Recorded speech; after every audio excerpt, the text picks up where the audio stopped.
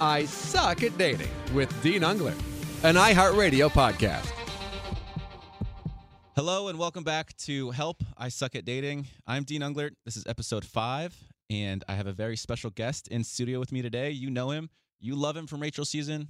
Eric Bigger, ladies and gentlemen. Hey! There he is. I'm in the building. How you doing, Dean? How you feeling? I'm feeling good, man. How's Thanks your for heart? coming. My heart's full. Heart's ready to, continue pushing through. Eric, do you mind just introducing yourself to everyone that maybe isn't as familiar with the show? Hey, so I'm Eric Bigger, second runner-up from Rachel Lindsay season, and me and Dean was in Dallas together before I took off for Spain, and then I went home, and now I'm here, and a journey continues. We're live. Let's do it. So thank you. I also do want to mention at the top of this podcast, I mentioned briefly to the producer and Eric as well, this is the 11-year anniversary of my mother passing away this week, so I'm a little off. I'm a little emotional this time of year, so if you guys sense some of that, I just wanted to at least put that out there. But Eric, let's dive into a little bit about what you take a lot of pride and joy in, which is great, and I know we talked about it a lot during our season. Astrology and like kind of how astrology plays into dating and even just relationships in general. Yeah, so, from my point of view, I always seek to understand and to be understood. We are who we are for a number of things. With you, Dean, you're Aries. So you're a fire sign. You might lack patience at times. You like to be in control, but also you are a sweetheart. So when it comes to Aries, you're more compatible with someone who's fire just like you. Okay. A Leo, Sagittarius. But you're really compatible as well with an air sign, with someone who's a Gemini and an Aquarius. Okay. So I think for you it's about a person understanding you and giving you your space, but at the same time letting you lead as well. So you might not like when someone's telling you what to do all the time or pushing you. You might not like that. Don't like it very much. Right. So you need to understand that about yourself. But what's weird about that is because I am stubborn, right? And I do like to push back when people tell me to do things, but I also very much appreciate the direction that sometimes people offer. Right. So how do you find the happy medium between that? Because I will so quickly say no to someone when they're telling me to do something for myself, but I'm also very much open to the idea of someone kind of like guiding me through certain things or like someone suggesting something. I like structure when it's kind of given to me, right? But I don't like to kind of abide to people's rules, that type of stuff. So is, being vulnerable with that person. So the thing about people who are air signs, they have a great way of communicating. So they know how to get you to do things that they need you to do in a diplomatic way. Okay. So thinking someone you might be close to who's an air sign, not with all signs. Amy is Aquarius, so she's really good at delegating in a healthy way sometimes. Amy, the producer of the podcast. I don't like to get on Dean's show, but I will say he hates when I tell him what to do. Yeah. But part of him Needs it. He needs it. Yeah. Yeah. So it's balanced. Yeah. But I think with you is all about being honest, being open, and being vulnerable and understanding, like, I don't like when you say that like that, or just be completely honest about your feelings. Okay. What sign are you? I'm an Aries. I'm a Pisces. You're a Pisces. So what does Yes. Pisces say about you? I'm very emotional, very sensitive, very empath. I like helping people. Okay. I'm an emotional person. I think that was one of my struggles on the show because I was trying to get Rachel to be emotional from the jump. Mhm. She wasn't, so I felt like, well, maybe she doesn't want to be with me. And Rachel's an Aries, I think. She's an Aries Taurus mix, so Right, she's right on the cusp. She's like Earth and Fire, yeah. April 20, I think, is right. April 21st. Yeah. Oh, wait. Yeah. Oh, you're right. Okay. Yeah. I'm embarrassed. All right. So does And patience, man. Patience for you could be tough sometimes. patience? Yeah, because Okay. you want it like right now. You want to do it like let's go now. You don't think that's just a millennial thing? That's like a No, that's like an Aries. They're like the born leaders. They're like the baby of the leaders. Like okay. they don't have patience. So that's They the wanna weird get thing to it about right me away. too is I love being in control and being the leader of a situation, Yeah. but at the same time, And you're competitive as well. competitive, very competitive. But Yeah. at the same time, I kind of like the direction and the order and Yeah. the this is what you should be doing. I just think for you, direction needs to come in a healthy way. Like So- you don't want someone controlling you or telling you what to do if it's not unhealthy or it's demanding. Mhm. So you don't like. It's funny because you probably don't like when someone's like you to them. In what way? So you might be like, E, go over there and get me that drink and then come back. I have someone to take some pictures with you. But you might not even know that you're doing that. Oh, It's just I hope I don't do subconsciously. that. No, I'm just saying it might not come off that light, Okay. but you direct. You're a leader, so you tell people what to do without even trying to tell them what to do. If that makes sense. Yeah, I Hey, can you come over here and take this selfie with me? Like, I need you to, and you just do it just so naturally. But that's just who you are. It's okay. Okay. you're a leader. You Okay. know? Well, so how about yourself? How do you kind of handle those types of situations? And you said you're a Pisces, so you're a little bit more empathic, right? So, Yeah. So what does that say about you? Well, so for me, it's more about I don't mind taking direction because I have that problem too. When people tell me what to do, it's all about how you speak to me. Okay. I don't mind working with Okay. someone or working for someone, but it's all how you talk to me. Right. And so I think that's important for a lot of people, but some people, they just want to be the boss. They want to be in control. Some people want to control. I had that at some point, but I just try to understand who I'm dealing with. Once I understand, so I know you're Aries, and I know you like to be in control. I know you're a leader. You like patience, so I would know how to talk to you Right. and deal with you. When did you start getting into this whole astrology thing or like just this whole mindset? Well, I think it's like 4 years ago, you know. Okay. I was just doing a lot of research on myself, trying to understand why am I this way? Why do I think like this? And why do I have these aspirations and ambitions? Like, who is this and why? And I started going deeper, and I'm like, oh, you know. And so what people don't, I don't say people, some people don't know, you have 3 signs that make you up, right? Okay. So your first is your ascendant, which is your rising sign, how you come off. So that's more like your personality to when people see you. Right. Then you have your moon sign, which is like your mood. And then you have your sun, which is your Aries. So for me, my sun sign is a Pisces, but my rising sign is a Libra. Okay. So I come off like a Libra. I'm balanced, I'm charming, I'm cool. But my moon sign is a Sagittarius. So it's like, I like to initiate, I like to take action. That's the fire in me. Like, let's go. What's your ascendant sign? That's Libra. Libra? Right? So ascendant is rising. Oh, okay, my bad. Like how you come off. Right. So you might have, I don't know, if we do your natal chart, you might have a water rising or earth rising. So you might get along with someone who's a Scorpio because your rising might be Cancer because those are 2 water signs. So it's different for everybody. But once you get deep into your chart, you know, and your natal chart is basically a chart where you have your full name, the time you were born, where you were born, and your date. And so you get all these signs. So then you have your Venus planet, which is your love sign. Okay. Jupiter, which represents money, Mercury, which is communication. So it's so many different elements that make up a person that people don't know. And it makes sense for relationships, business, partnership, all those things. And so what sparked your interest in this? I know you said Well, you got just into trying about 4 to, years like, ago. I like helping people, right? Okay, right. So for me, I'm always curious about, you know, like Tony Robbins was a big inspiration. Right. I'm like, damn, how is this guy so passionate? Like, where does he get it from? You know, you see someone like Steve Jobs, you see someone like Walt Disney, you know, these powerful people. And so I started doing research like, oh, so Tony Robbins, for instance, I know he's a Pisces like I am. His life path number is a 2 like I am. So he's very diplomat, very tactful in his communication. But his moon sign is an Aries. So when it comes to getting things done and information, he's very like intense. Like he want to get it right now. So if I want to help people, I got to know everything about them in my mind. Right. Because I want to know who I'm really dealing with, not who I think I'm dealing with based on what they do and how they coming off. And I remember I think our first in-depth conversation about this over the course of the show was, I think it was in Hilton Head. We were like working out together in the gym. Yeah. And you brought up life path number, right? So how do you calculate a life path number? Yeah, so life path number would be your month, your day, and your year.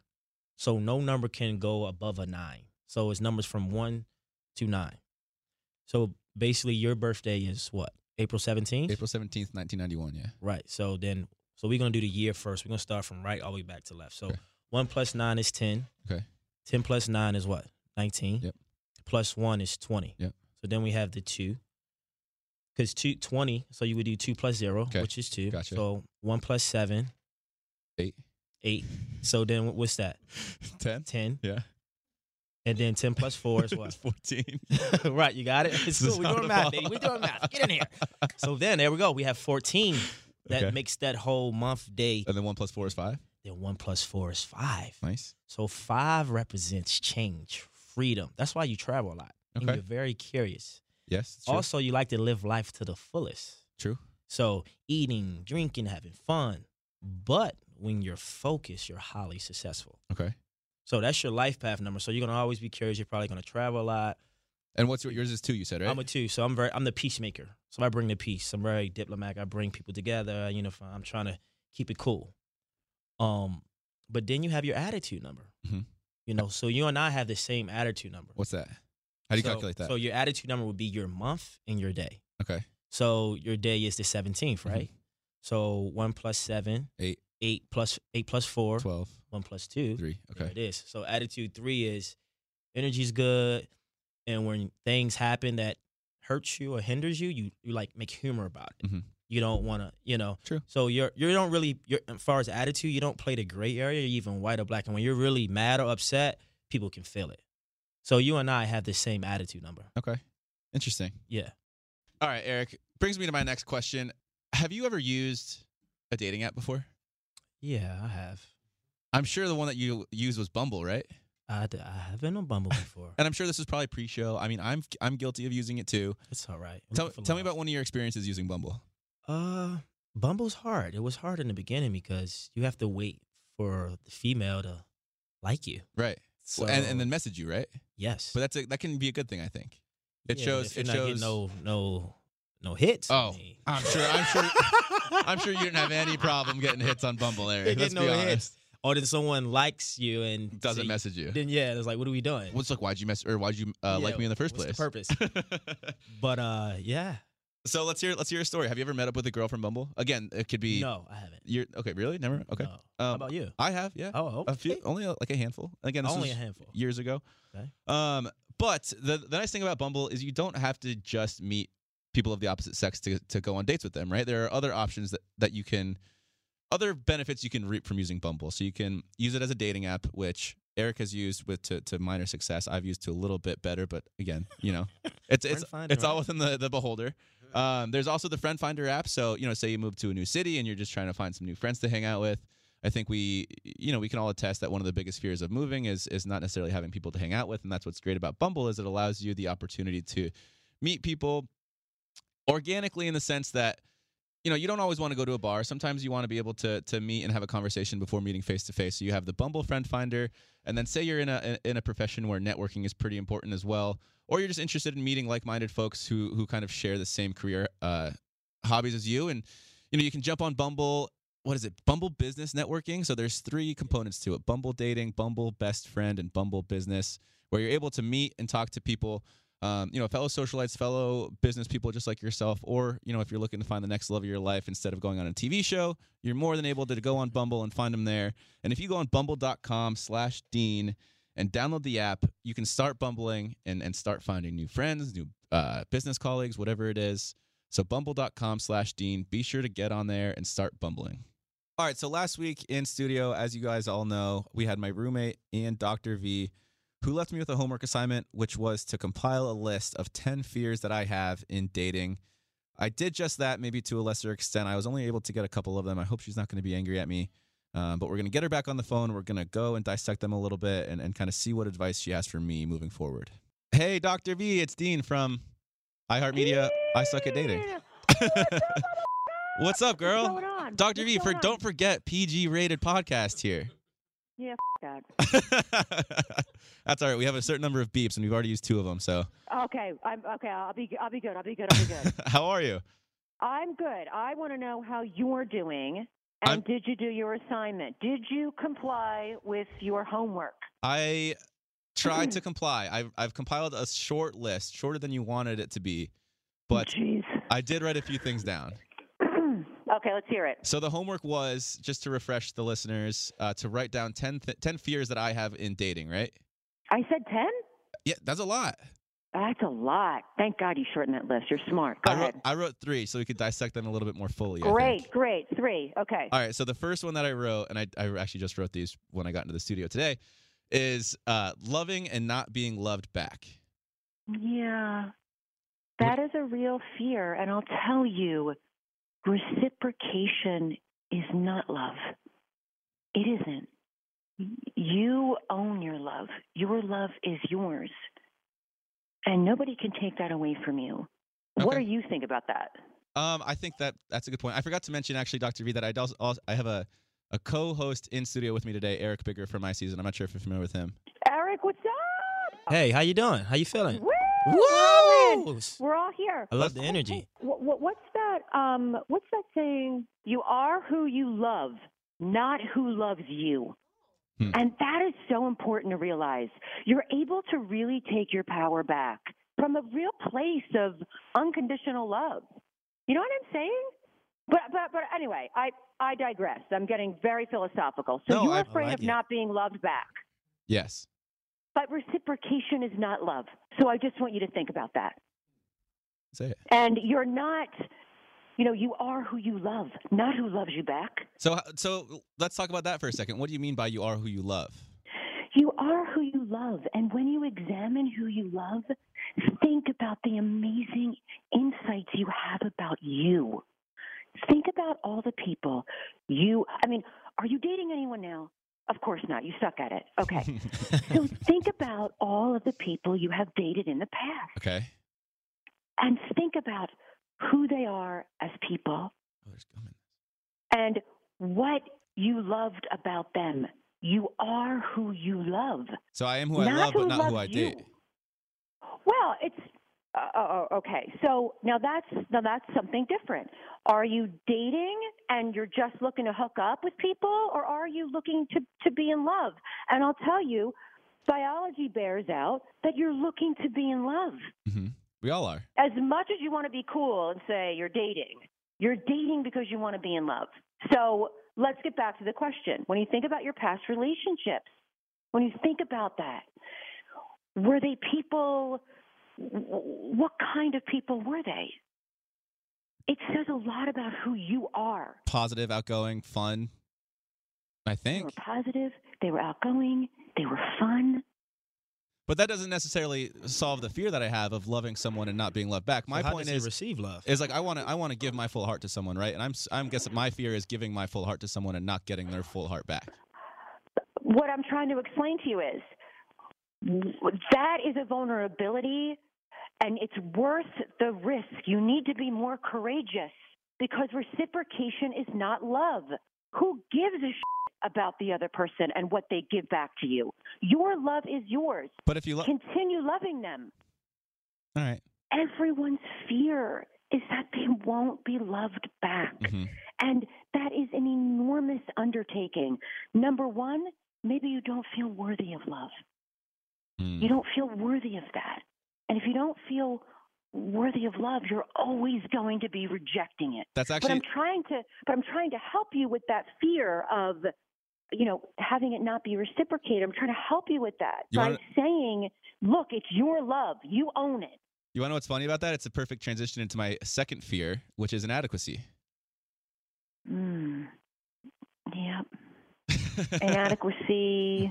In the sense that I think it's kind of human nature to go around comparing yourself to other people, right? And so if I'm in a relationship, I kind of look at myself, I kind of compare myself to other potential suitors for the person that I'm dating, right? And seeing where I stack up in that kind of hierarchy, right? So maybe that's kind of a derivative of the loving and not being loved back. Give me examples. I want examples of what exactly your inadequacies. So you met Jackson last week, right? Great guy, super good looking, very outgoing, super Jackson's smart, great. super smart, right? Exactly. And so maybe like say I'm dating someone, right? And I introduce them to Jackson, and I kind of like look at Jackson, and I'm like, damn, Jackson's way cooler than I am. He's way more like dateable than I am, right? So it's like a feeling of inadequacy that I sometimes have when I introduce maybe someone that I'm dating or whatever it is. That's just a for instance, of course, but. Mm-hmm. Wow, this is deep. I just am wondering, where did you first start feeling these feelings of inadequacy? I have no idea. I'm just talking about them for the first time right now. So I think it's amazing. I think to be so insightful about yourself and what your fears are, and that you feel unworthy of love, and that you feel inadequate. I mean, but at the same time, how relatable are you? Because everybody feels that way. I feel inadequate. I feel unworthy. Everybody feels that. And that's a real feeling. And I guess, are there any ideas that you might have for yourself, like maybe mantras that you could say in those moments of feeling of inadequate? You know what I mean? Like, what could you say to yourself? Mm-hmm. I love coping cards. Yeah. Are you talking about like pre-interview type stuff where you go in front of the mirror and you like raise your hands in the air and you say, I am powerful, I am wonderful? Okay, so I'm glad you brought that up, because let me tell you something. Power posing was huge. It was huge, huge, huge. But psychology has an enormous reproducibility issue. They couldn't reproduce that study a couple of years later. So you have to be careful with psychology. So the answer to that is absolutely not. I do not expect you to do that. And sometimes when people look in the mirror and they try to validate themselves, if they don't believe what they're saying, it makes it worse. That's why I like coping cards. So, for example, for you, I would want you to put perhaps, actually, I'm going to ask you if, in 2 words, if you could tell your younger self something, what would it be? I'll give you an example. Mine would be fear nothing. Okay, that's a good one. What would yours be?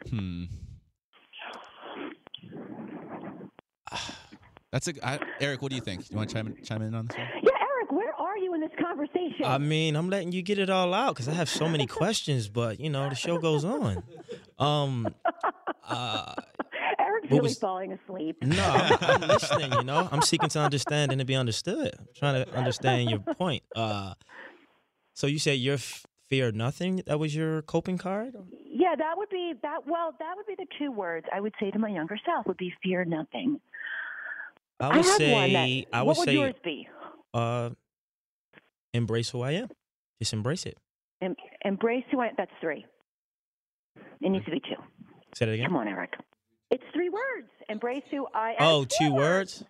2 words. Embrace self, I guess. Love thyself. Love thyself. Yes. Embrace self. I love that. Dean, what would yours be? How about don't waver? I would say would be mine. Don't waver. Mm-hmm. You would say that to your younger self. Yeah, because sometimes I notice myself being a bit of a pushover at times, which I find that as a positive quality in certain instances, but there are times where I wish I didn't waver in the face of some adversity, right? Mm-hmm. For sure. So that's where that comes from. And it's funny, too, because as we move on to the 3rd fear that I have, the 3rd and final fear that I wrote down, it kind of is intertwined with the first 2. And what I wrote down was opportunity cost. So I'm looking at, obviously not like a relationship like a business, but say I'm dating someone and then back to, again, the feeling of inadequacy. If the person that I'm dating foreseeably could get something more out of the relationship from someone else, I almost feel like I'm doing a disservice to the person that I'm dating by sticking in that relationship, if that makes sense. So you push them away. Yeah, I guess I slowly gravitate away from it. So it's your way. Can you just say that again? Because it sounds like it's your coping method for 1 and 2. I'm not sure, but say it again. Your 3rd fear. I feel like if I'm not making the person that I'm dating as happy as they need to be in their life, and someone else could make them happier, it's kind of like me looking at it as then they should be in a relationship with someone else because they could be happier with someone else. And I think that boils back down to the feeling of inadequacy in that sense. Well, it's your way of pushing the other person away. You know what I mean? So you're saying that's the root of it is the pushing away of whoever it is that I'm with. Absolutely. I mean, if you're saying, and by the way, how would you know if they're not happy? Are you asking them? I mean, that's the thing. Are you thinking for them? No, I don't know. I don't know. Well, here's what I want to tell you, Dean. You are enough. You are enough. And I'm sorry you don't feel that way. And I'm trying to figure out ways for you to overcome some of these fears. Do you have any ideas? I think I need to improve my self-worth a little bit. How could you do that? Would you put your coping card in your pocket when you need it and say, don't waver? If you think that's a constructive practice, I'm willing to put... I love coping cards. I think they're awesome. Okay. I'll put a coping card in my wallet today, and I'll see how it goes. Don't put it in your wallet. It needs to be in your pocket. I'll put it It needs to be where you can gather it. I'll put it where my driver's license sits so I can pull my wallet out, and it's through that transparent little slip. It's a quick reminder. Okay, so just in wrap up, your number 1 was? Loving and not being loved. Loving and not being loved. Yes. You now understand that reciprocation is not love. Correct. Just think on that. Okay, I will. You don't have to do anything. Just think on that. Number 2 was what? Inadequacy. Oh, yeah, that's such a big one. And number 3? Opportunity cost. Opportunity cost. And so what you're going to do is you're going to put don't waver on a coping card. Okay. And you're going to see how you feel in those times of insecurity and fear. Okay. Perfect example of this. I'm going to give an example that happened to me over the weekend. It wasn't a dating example or anything like that, but I was boarding a flight from Minneapolis to Edmonton. It's a 4-hour flight, something like that. Okay, it's already wrong. It's already wrong. This is already going bad. No, Go ahead. it's not bad. I purposefully booked the exit row because I'm 6'2", 6'2.5". I have long legs, and I need the extra leg space. And I go to my exit seat, and someone's sitting in my seat, and she looks at me and she goes, "Is this your seat?" And I said, "Yes, that's my seat. Can I sit there?" And she goes, "Oh, I want to sit next to my husband. Can you sit in my seat?" And points like across the hall in like one of the regular size seats. And I'm like looking at her, and I look at her seat, and I look back at her, and I look back at the seat, and like it's a small seat. I'm not going to have any room. It's a long flight. And I look at her, and I go, "Yeah, that's fine. I'll sit in your seat." And then I sat down in my seat, and I was like, "Damn it, I shouldn't have sat in this seat. I should have just taken my exit row seat back." And in that instance, I wish I didn't waver because the flight, I mean, obviously I got to where I was trying to go. And this is a very like elementary example of this, but I was a little angry at myself. Well, you're bringing up a great issue. How do we negotiate our needs? How do you negotiate your needs? And so for you, it almost feels like you talk about it as an all or nothing. You know, don't waver. You know, don't give that person the seat. And I know that you're not doing that, but I'm wondering if that black and white thinking, you need to think of it differently. Like, how do you negotiate your needs? Okay. And do you negotiate your needs effectively? Which I'm hearing you say that you don't. You don't negotiate your needs effectively. But the point that I'm making is that you need to think of it as a negotiation. Within myself. Does that make sense? Yeah. Yes, within yourself Okay. and with the other person. Okay. It's a negotiation. So what would you have? And a lot of times when we don't know how to negotiate our needs, we don't have an emotional narrative around it. We don't have language around it. So what would you have said to that woman if you could go back in time and redo it? What would you do? I thought about it a lot actually while I was sitting on the flight, and what I should have done was a solid compromise was had her and her husband sit in the row that I was in, and then me and the guy that was sitting next to me would have taken the exit row. So you would have, instead of caving, you would have problem solved. Compromised, yeah. So that way she still get you what she have wants the and I still get what I ability. want. Right? You have the ability to problem solve and negotiate your needs. And you need to be able to believe that within yourself. You know, that being said, if you don't think you're worthy of love, if you feel you're a pushover. Not worthy of that exit row. And not worthy of that exit row, you have to get rid of that narrative. All right. You're telling yourself a bunch of lies and you're believing them. Okay. So Dr. V, this is what I'm going to do. I'm going to go down and write "Don't Waver" on my coping card. I'm going to stick it in my wallet. Whenever I feel myself, I guess, succumbing to doing something that I don't necessarily want to do, I'll pull it out and I'll remind myself of how I'm supposed to cope with the situation, right? But remember, because the idea is don't waver, but also keep in mind that doesn't mean to be a hard ass. Okay. Because then you have the problem the other way. That's why it's important to think about your process as a negotiation. And you have those problem skills, Dean. It's amazing to me. You know, you're able to do that. You just need to believe that you're capable of doing that. I believe. I'm going to start believing more. Dr. V. Woo! Thanks for the call. This was so Progress. great. Dr. V, you're great. Thank you for taking the time to come back. No, that's thank saying you so something right much. there. You guys are Eric. It was really nice meeting you. Is he still? Dr. V, I'm here. Woo! I'm here, baby. See? I'm here. Thank you. I'm here. We can have a All right, long cool. conversation at some point. At some point. I We think will. I think you guys would have a lot to talk about, but Yeah. that's maybe for another episode. Dr. V, thank you so much again for taking Thank the time you to jump so on the phone. much. Amazing. Alrighty, bye, guys. Bye. Take care. Have a great day. So, Eric, you were pretty quiet during that conversation. What do you think about Yeah, all well, that? you know, I was trying to take everything in that she was giving you in the moment. And I realized this about you on the show because I think I always say, if you spot it, you got it, right? So on the show, you waver from who you are and accepting you. Mhm. So I think you mentioned the airplane incident where you wanted to exit seat because you have long legs and someone took your seat and then you were mad at yourself. So the question I will have you to ask is, why did you avoid yourself in that moment when you really needed that seat?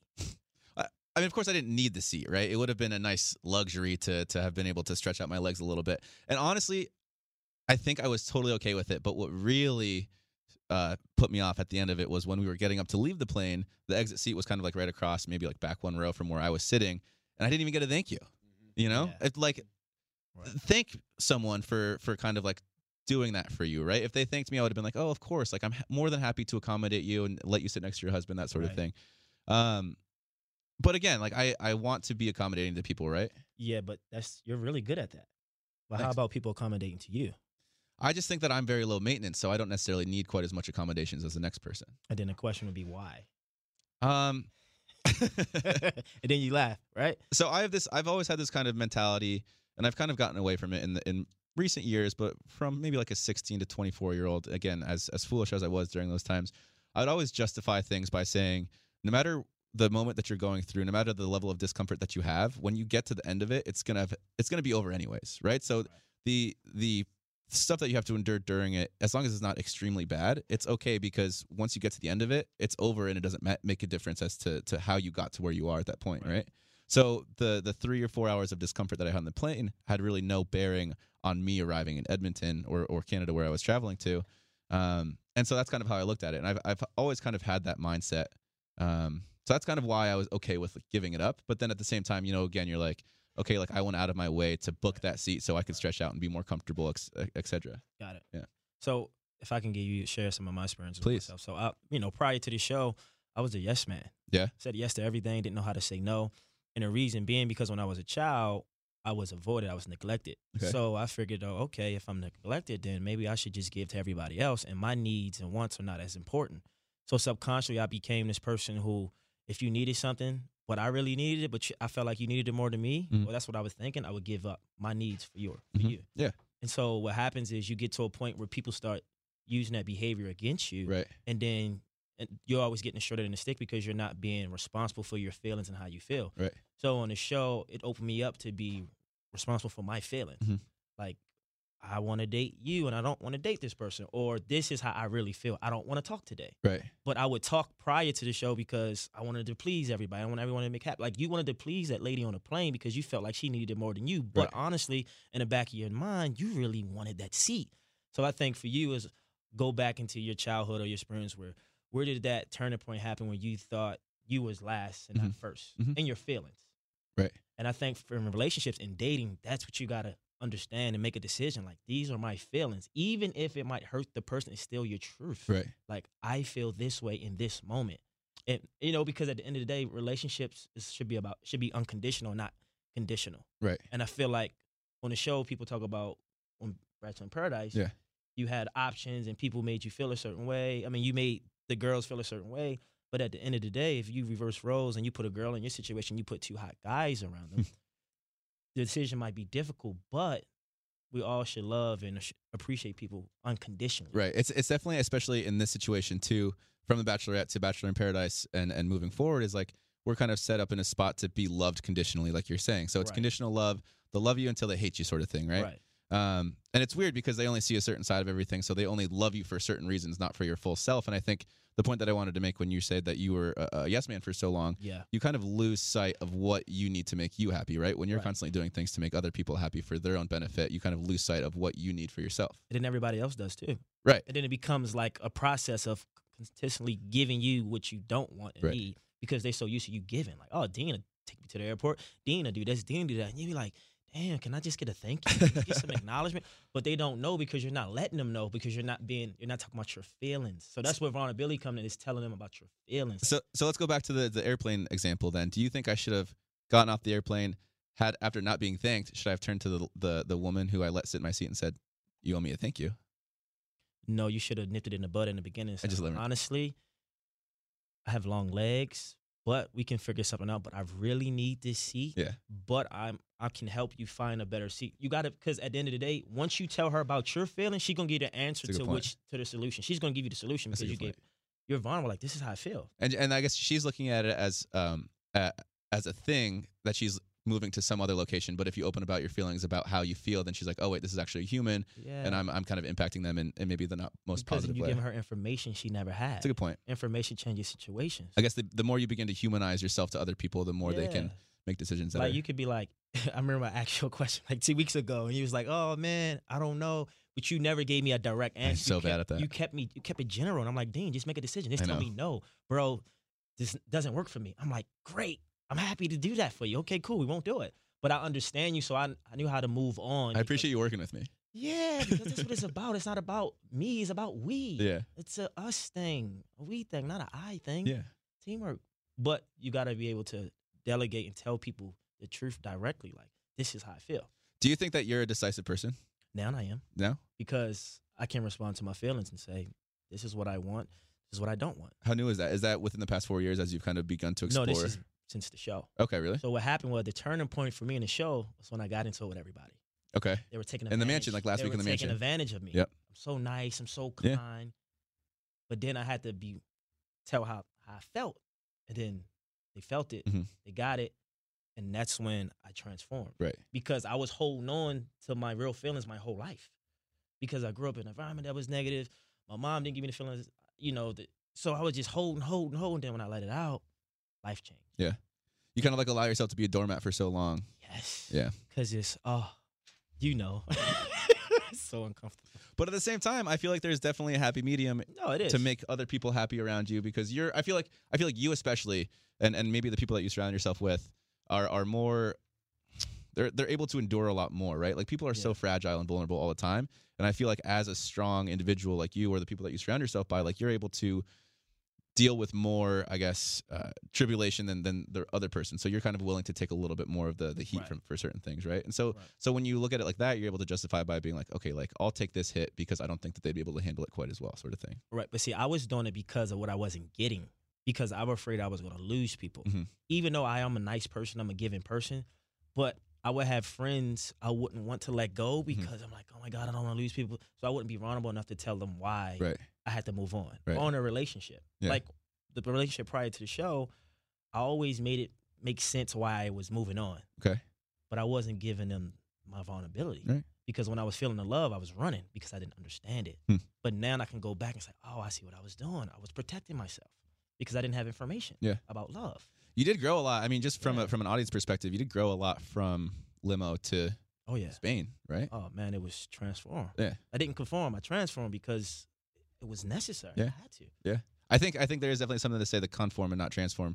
You didn't really allow yourself to get kind of caught up in everything after that moment of the clarity in the mansion or whatever it was. But how has that kind of transformed your life post-show? I know you've probably done a million interviews like this, and I hate to even ask, but like, so good. How do you use that type of stuff to be more, I guess, embracing in a romantic relationship? Your friendships are getting better, of course, because you can be more decisive and you can be more clear about your own feelings. But how does that affect you more romantically, I guess? Just being open and honest of where I'm at, what I want, and what I need. Mm-hmm. There's no in between. It's even this or that for me. And I think, again, as the audience members can remember, is you fell in love for the first time meeting Rachel. So do you think that whole experience has allowed you and enabled you to fall in love more deeply or more quickly or more, I guess, I know surely? how to get there now. Yeah? I know how to get there. Okay. I can get there. I know how to go deep and fast if I have to. Mm-hmm. But I realize about me, I love hard. I love deep. Like, I'm even all in or I'm not at all. Mm-hmm. I can't play the middle. Okay. And so prior to the show, I was so intense with love and what I wanted that sometimes it's intimidating to some women because they don't understand it. Right. They're like, why is this? Are you too good to be true? Or are you doing this because you want something from me? And then they always come back.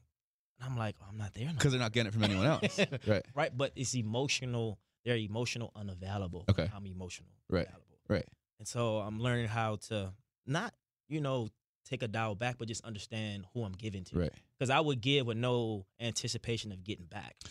I think that speaks a lot too. You're not going to waste your own time, but most importantly, you're not going to waste someone else's time. Right. And I think that's definitely a great quality to have, especially when trying to find someone, whether you're dating casually or finding, the next wife or husband or whoever it is you're willing to dive in fully head first and commit yourself to that person emotionally. Yeah. And I think that's kind of sparse these days, and it's kind of lacking. And that's what I need, emotion. I don't the tangible stuff. I need intangible stuff for my love. Mm-hmm. That makes sense. But that's when you have the 5 love languages where some people. What is yours, by the way? Mine's is acts of service, and now it's communication. Okay. Before it was acts of service, and I believe quality time. Quality time. So quality time is big. I love spending time with people. Yeah. Like I love it. I definitely see that. That makes sense. It. It's like I don't have to talk to a girl for a whole week if I spend one time with you. Oh, I'm gonna make that time like it's forever. Right. So the act of service is kind of pertaining to you want your emotions. I don't want a person to think about something. I want them to think about it before I have to think about it. Right. So I know Dean likes water. Sure. I'm gonna get him water, and I'm gonna get him some new Vans and a skateboard. But see, that's I'm a happy man. Paying attention to my wants and needs. I'm like, oh, you did that for me without me asking. Because that means that they're caring even when they're not thinking about it. They're paying attention to you, and they're making it about you in the moment that they're giving you love, and that's how I need to be loved. Yeah, so I guess that brings us at the top of the podcast. I mentioned that this is the week of the anniversary of my mother passing away 11 years ago this week. And I've traveled a lot this weekend, and it's funny. So I had a lot of time to sit on the airplane basically by myself listening to my music, a lot of self-reflection, a lot of thinking, and honestly, I cried a lot on the airplane by myself multiple times. I think one of my connecting flights through Detroit, I was just sitting there and I like start bawling and like I look at the guy next to me, make sure he's not looking at me. And I take my next flight to Edmonton and I'm like, I start crying again. I'm like, why am I crying? And I was like thinking about this, and I actually wanted to bring it up, and I think you're the perfect person to bring it up with because you can kind of diagnose it a little bit. I was looking back at my childhood and my relationship with my mother, and I think that at the end of the day, I had incredibly strong attachment issues to her. I would get to the point where I don't think I was able to sleep over at friends' houses until I was like 12 or 13 years old because I was so afraid of being away from her. It got to the point where she would call me and leave me voicemails after she was initially diagnosed, and I would save those voicemails for years and years and years. Just so I would always have like an outlet to hear her voice whenever I wanted to hear it. Mm-hmm. And let's see, I was trying to think of what else I was kind of thinking about. I guess I wanted to touch on a little bit about, and this is kind of off topic, about like what it takes to be a good child, right? So I was thinking about back when my mother got her breastectomy when I was 11 to kind of combat the breast cancer that she had. And how I don't think that I was necessarily there for her emotionally. I was kind of like off the cuff about it, and I wasn't as supportive of it as I wanted to be. And then I remember her going through her chemo process. She was bald, and she was very self-conscious about the way that she looked because she, spent her entire life having this long hair, and she just didn't have it anymore. And I remember like looking at her, and she was like thinking, she's like, oh, like I feel so bad, like uncomfortable in my own skin. I remember like looking at her, I was like, Mom, you're so beautiful. Like you're bald, and you're still like the most beautiful woman in the entire world. And I feel like as I went through the phases of her illness personally, starting off as being very jovial and kind of off the cuff about it, I transitioned into being very emotionally there for her. Like she worked a night job I would say she worked from like 11 p.m. until 7 a.m. every week. She owned her own cleaning business. That way she could spend the days with the kids. And I would constantly go to her to work with her so I could like just spend more time with her before, because she was very clear of kind of the end that was quickly approaching, and I was a little bit less aware about it. But yeah, I guess to all of that, I kind of came to this realization throughout the traveling this past weekend, and I do get emotional this time of year every year, that I did have very strong like emotional attachment to her, like stronger than I could really think of. And I guess I just don't really know how that translates into my love life now, if so at all. Yeah. So I think usually, as men, we crave the love that our mom gave us or who our mom is. So I think for you in a relationship, you need that attachment you had to your mom. You need someone to love you like that, because that's going to make you're going to have to respond to them because they're giving you what you always gave your mom, which is strong emotions. Right. And so I think that's more the fear, because you don't know if someone can be that potent or that powerful when it comes to that. But you know how you get to that point. You know how you just said this whole week you were crying and you're emotional. That's how you get to that point with a female. You show her that. And when you show her that, she has to give you that. But what if she doesn't? What if it's a person that I really enjoy spending time with? Like I see the signs of myself falling in love with someone, right? And then I open up about something like that, like maybe like the most important thing to me in my life, or like the most emotional experience I've ever had, right? And they don't give me the love back that I need them to. Then what does that tell me about that relationship? But what is the love you're looking for? Is that the question? Maybe someone like that can sympathize and like be like, it's going to be okay. Like, I'm here for you. I don't understand. Like, I can see what you're going through. Like, I'm here for you. That type of stuff. Like, say that maybe I need more. Like, say I'm not getting what I think I need from it, and that only that capacity. But again, it's like such a big part of who I've like become today. And so, like, should that be a signal as to whether it's a relationship worth continuing? If you understand because what I'm saying? that's major for you. What? That's it. Like it's like if you don't have that portion of the relationship, it's not going to evolve. That's important. You need that for your livelihood, for your health, for your well-being. Because in relationships, the reason relationships won't work for some people because they're getting their wants, but they're not getting their needs. So a person might, Sally over here might be emotional, but Jack is not. Right. But Jack might be intimate and Sally's not. Right. So now they're missing each other because their needs are not getting met. That's a need for you in a relationship. But the only way to get that fulfilled if you have to communicate that to the person. Right. That this is a need, this is a priority. I need these in relationships. Like me, I need someone who can stimulate my mental, someone who is emotional like I am, because I feel like, oh, they're there. But back to your point about the love languages, the acts of service, you want someone to be there without you having to you having to tell them that you need them to be there, right? So in this instance, it's like I kind of want someone to want to be there instead of me having to be like, I need you to be here for me. I want that person to come to me and be like, hey, I know this is a difficult time for you. I know you're struggling with this. I know you're emotional, and I'm here for you. Like, I want to talk about it.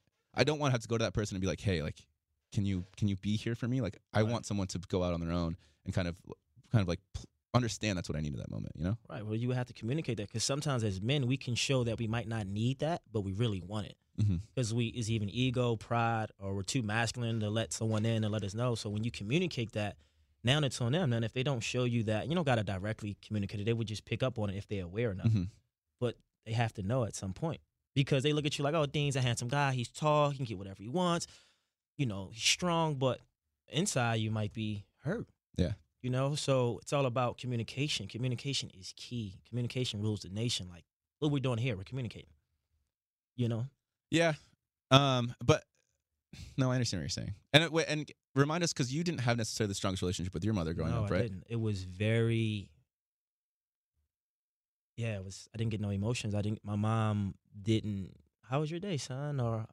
Or I didn't get the feedback. I didn't get emotional support. So like she did the physical, she provided food, she took me to school, she paid this and that, she showed me mannerisms, and you should have, do this and do that, call this person Mr. and Mrs.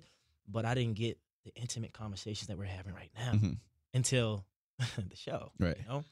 But that's how I broke through, because 8 months prior to the show, we started having these crucial conversations about, Mom, you can't keep doing this to me. Yeah. And I didn't want to have an unhealthy conversation with my mom.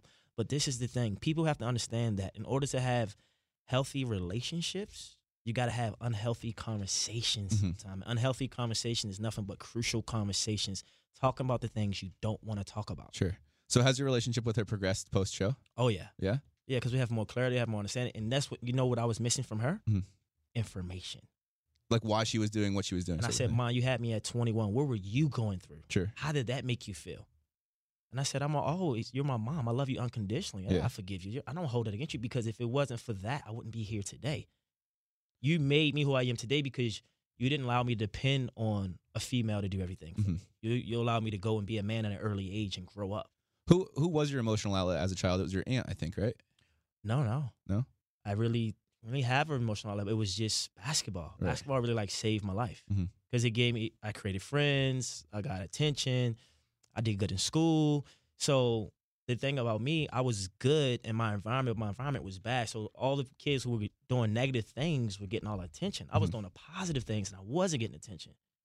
Because if you get in trouble, you go, you got to pay attention to him. But I was a good kid. I was responsible. So Eric's fine. He's cool. Yeah. But Eric needed a lot of love. Right. I wasn't getting it. But I had to grow up, and I figured out my mom was going through something. And I also learned from some of my family members, they don't know how to give emotional support because they didn't get it. Right. So I couldn't blame them. Kind of like a perpetual cycle. So basically what I'm doing is breaking the curse. We're getting, that's what it's about. And it's all sparked from conversation, information. And that's why with your dad or with your mother-in-law, you got to have these conversations, because they have information about genetics. People have cancer that's hereditary. Have heart problems. But if you don't have the information from your family, you can't better the circumstance or the situation, because you don't know, oh, I didn't know this was a thing for our family. Yeah. Yeah. There are times, too, and I've talked about this a little bit openly, I still don't have a relationship with my father at all. Right. He texted me for the first time post-show 2 days ago, and he said, hey, I have an $800 bill from Verizon. Is this your fault? And I said, no. And then that was the end of it. So we still don't have a relationship, right? And it still irks me the wrong, rubs me the wrong way when he reaches out first thing saying something like that. Yeah. Because I want it to be more like, hey, so I'm like, how are you? What's going on?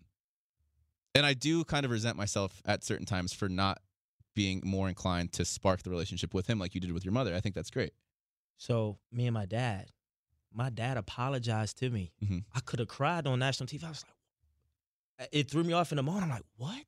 He apologized on TV or after? Yeah, on TV. Yeah. If you see the clip, he apologized in that moment. And our relationship prior to that wasn't the best. Because he wasn't there either like I wanted him to be. I didn't have guidance.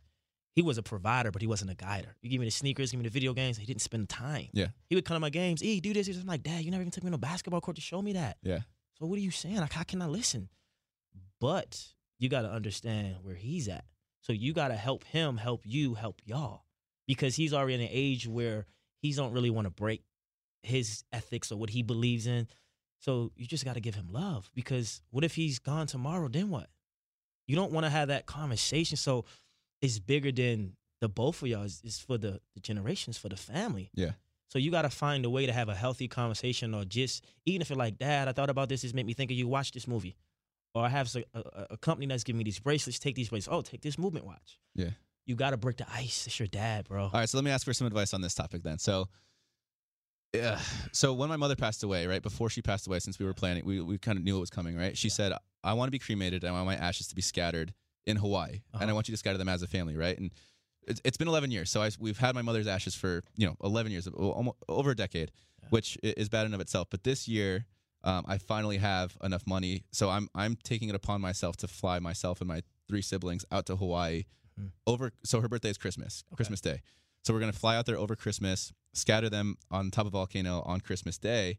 But I still haven't really had a conversation with my father, right? I've talked to my siblings about it. They're like, no, don't invite Dad. He's just going to sully the trip. He's going to make it worse. But at the same time, I feel like he has every right to be there because he was the husband of my mother, right? Absolutely. So how do you think I should go about that? Do you think it should be like the amending process? Do you think I should reach out to him and be like, hey, this is my idea. We're doing it. You have the opportunity to come if you want to, but we understand you don't necessarily have to if you don't want to.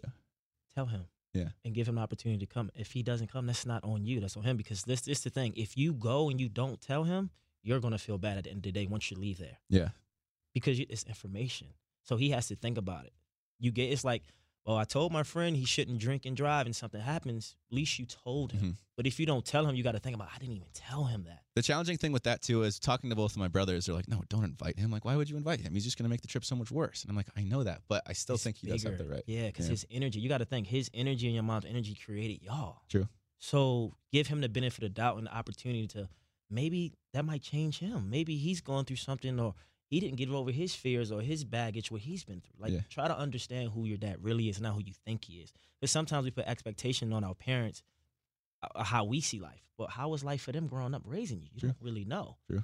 So it's all about seeking to understand, then to be understood. Yeah. Because right now the kids, we always want to be understood. Like, Mom, Dad, you should understand me. I'm your kid. You made me. But sometimes they need to take it back and understand them, because That's a good point. they might be going through something. And I guess up until the point they had us, and probably about 10 years after that point, we don't really understand who they were as a person, right? Because we don't start remembering until we're 10 years old anyway. Right, because we're putting them in this box. You're my parent. You should do this. But hold up. Your parent is a person. And they have fallacies and rules, and they go through life too. They're not perfect. So it's about understanding what is this behavior coming from? Why am I not getting this? Well, maybe your dad didn't get it, or maybe your mom leaving really hurt him. I mean, who knows? But if you don't have the information, no, you can't really just put judgment on him and say, you're a bad person, you didn't do this.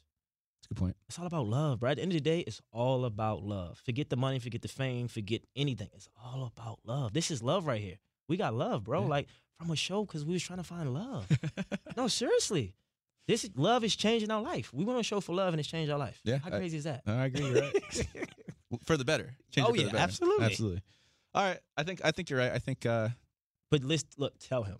It's not up to what he does. That's on him. You just tell him. I'll be like, this is what's happening. You're welcome to come. Absolutely. Do what you want. Because you got to be the leader. You got to be the dad, the father. Because he don't be the fire sign. Yes, the leader. There you go. Aries, dominant. Run it. All right. Own it. We'll circle back on that, I guess, after I invite him and see what he says. Yeah. Hey, it might be a life-changing experience. And you might get a photo and like, hey, we did it. Because you told him. Yeah, so with all of these afflictions, I guess, that we all experience as children, especially through our parents, a good close friend of ours that we met through the season, Kenny King, actually lost his mother today as well. Yeah, due to cancer. So please send your thoughts and prayers out to him and his family. It definitely cannot be an easy time. And, no matter what age you are, no matter how old you are when you lose a parent, it's never easy. And I feel awful for that. I just got news of that too. So, Kenny, we love you. Yeah, man, we love you, bro. Might be the most unconditionally loved person coming out of the house. A great kid, great guy. And you have information because you've been in this process, so you would be able to help him throughout this phase. So that's something you can share. And, it's so interesting too because he's got such a strong exterior too. Yeah. But we've seen the vulnerable side of him. Yeah, absolutely. Great guy. But Kenny, we love you. I'm sorry about that. Yep. All right. Well, so don't really know how to transition into this, but the opposite of all of this, I guess, sadness is fun, right? Maybe a little bit of fab, maybe a little bit of fit. Put it all together. You get fab, fit, fun. We've talked about it before. We're probably going to talk about it a lot more. That's just how fantastic it is. You guys all know that FabFitFun basically sends you the latest in beauty and fashion, fitness, and wellness every single season, once every 3 months, depending on the season, fall, spring, summer, winter. They're going to personally cater a box to you and what you might need for that month. So, for example, some of the products that you would get in this season's box would be the Summer in Rose Black Fold-Over Clutch, which I actually gave it as a gift to one of my friends, and she's obsessed with it. The Sterling Forever Wishbone Necklace, which is beautiful. The Spongel Body Wash Infused Buffer in French Lavender, which smells delicious. I gave it to my roommate's girlfriend. She's always over the house. I always compliment her on how good she smells, and I think it's because of this. Nix that. I know it's because of the Spongel Body Wash Infused Buffer.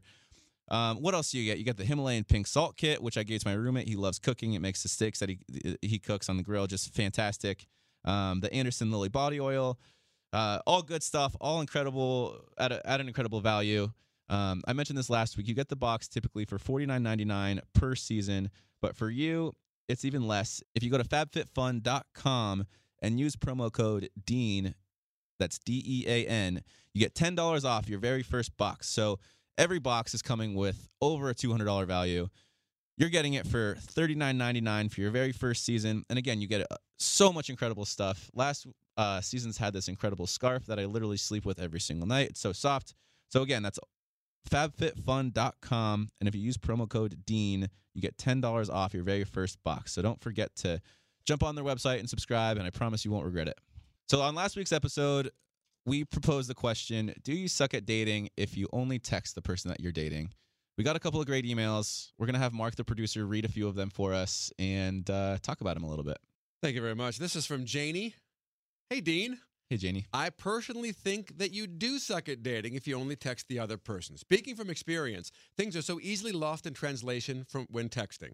For example, tone of voice can be misconstrued all the time. I also feel like it would be really difficult to connect with someone on a deeper level if you're just texting. You wouldn't be emotionally involved in each other. Mm-hmm. Eric, what do you think? Yeah.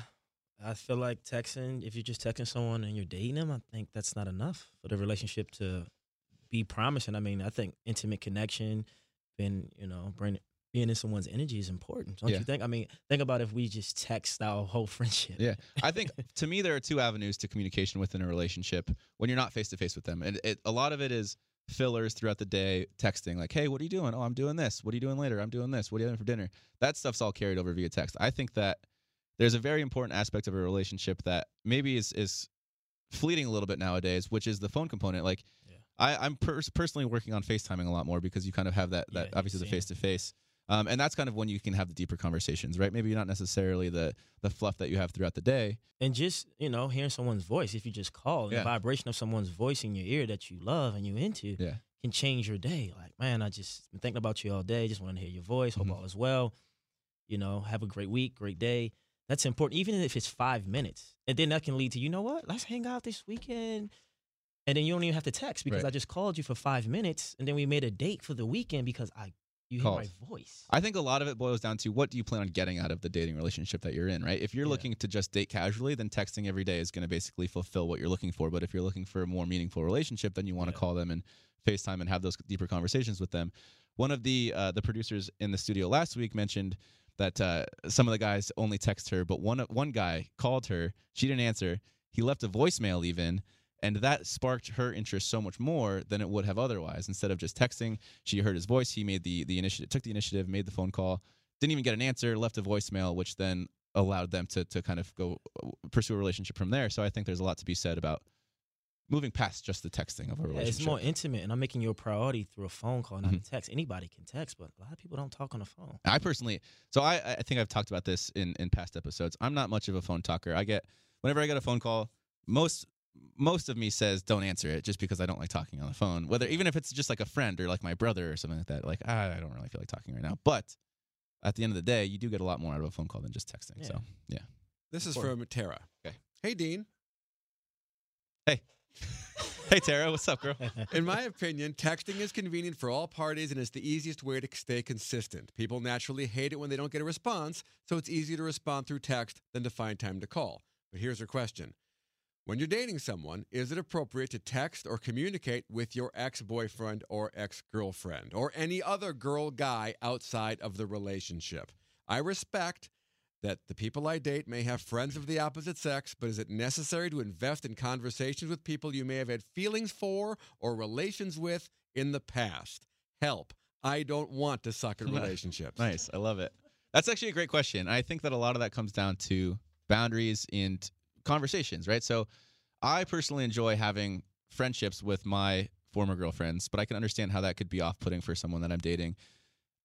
On the other hand, if a girl that I'm dating or talking to is talking to her ex-boyfriend frequently, I would hate that. There we go. So maybe that's a silly double standard that I'm not even recognizing. Do you voice that if you're in a relationship? Oh, absolutely. Oh, there we go. What do you think? Yeah, I mean, I think you gotta be open. Mhm. So I trust myself to trust my partner or the person I'm dating to say, you know what, if you've been with this person for this long, I'm gonna give you the benefit of the doubt to see if I can really trust you and put it on them. I think that comes to Because I think if you're already telling no, then your insecurities are coming up, and then now you're making it hard for her to be her. herself, right? You know, you don't want to deprive her of being her, because then the relationship is like, oh, okay.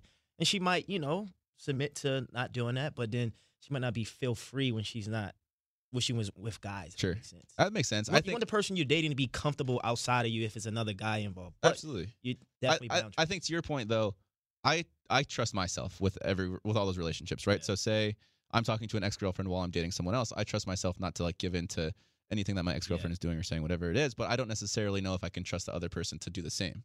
So maybe that's kind of where that mindset comes for me And the from. question would be why. I just think that if you can do the same, but you don't think they can do the same, why? is I that? mean, I think that you just can't trust Is it someone wholly inadequacy until that you said yeah, earlier? it could be that. and just like it's hard to trust someone wholly as soon as you meet them, right? You kind of have to build that trust over time. yeah. So I don't know. I'm just saying, I trust I think you should myself have boundaries for sure. right. But at Exactly. the same time, I don't want to, own you and say you can't. Of course. It's like, no, live your life. Right. Because there's going to be times where I don't want you in my space, and I want to be free and have some feminine energy that's friends as well, Right. as for that person to have masculine. I think a negative quality of being a significant other is to be restricting, right? You don't want to restrict Yeah, someone you from wanna do talking that. to You wanna someone be or doing free. anything. Like I said this morning, in order to be me, I have to be free. Yeah, you say that all the time. Just be free. That's your mantra. All right. Well, thank you for writing those emails in. I think there's still a lot left to be said about do you suck at dating if you only text. I think there's a lot more layers to that. Next week, we're going to ask the question, do you suck at dating if you don't take the initiative to make plans yourself? And my perspective is I love it when someone is able to take the initiative and make plans for us, because I think back to what Eric was talking about earlier. I like when someone can kind of provide structure to the week in terms of the relationship, right? I want someone to be like, let's do dinner this day at this time. You're coming. Meet me there, pick me up, whatever it is. Direct. So that's what we're going to talk about next week. Do you suck at dating if you don't take the initiative? Email your thoughts, your concerns, your stories, whatever it is, to iSuckAtDating@iHeartMedia.com. I'd like to give one more big thank you to Eric Bigger for being in studio today. Thanks for having me. Also, Dean, coming up, I'm going to have you on my podcast. I love that. Yeah. Help me out. Figure it out. I don't know what I could help you out with. I think you got me pretty much beat in all areas. I mean, you're in the podcast world, so you know what you're doing, buddy. You're great at this. You're the man. I always love to hear your perspective because it is so unique, and yet you're still so passionate about it, which I think it's rare to come by these days. So it's definitely great to get you in here, talk about that a little bit. So this was episode 5 of Help, I Suck at Dating. I'm Dean Unglert, and next week, I hope to suck a little bit less. Follow Help, I Suck at Dating with Dean Unglert on iHeartRadio or subscribe wherever you listen to podcasts.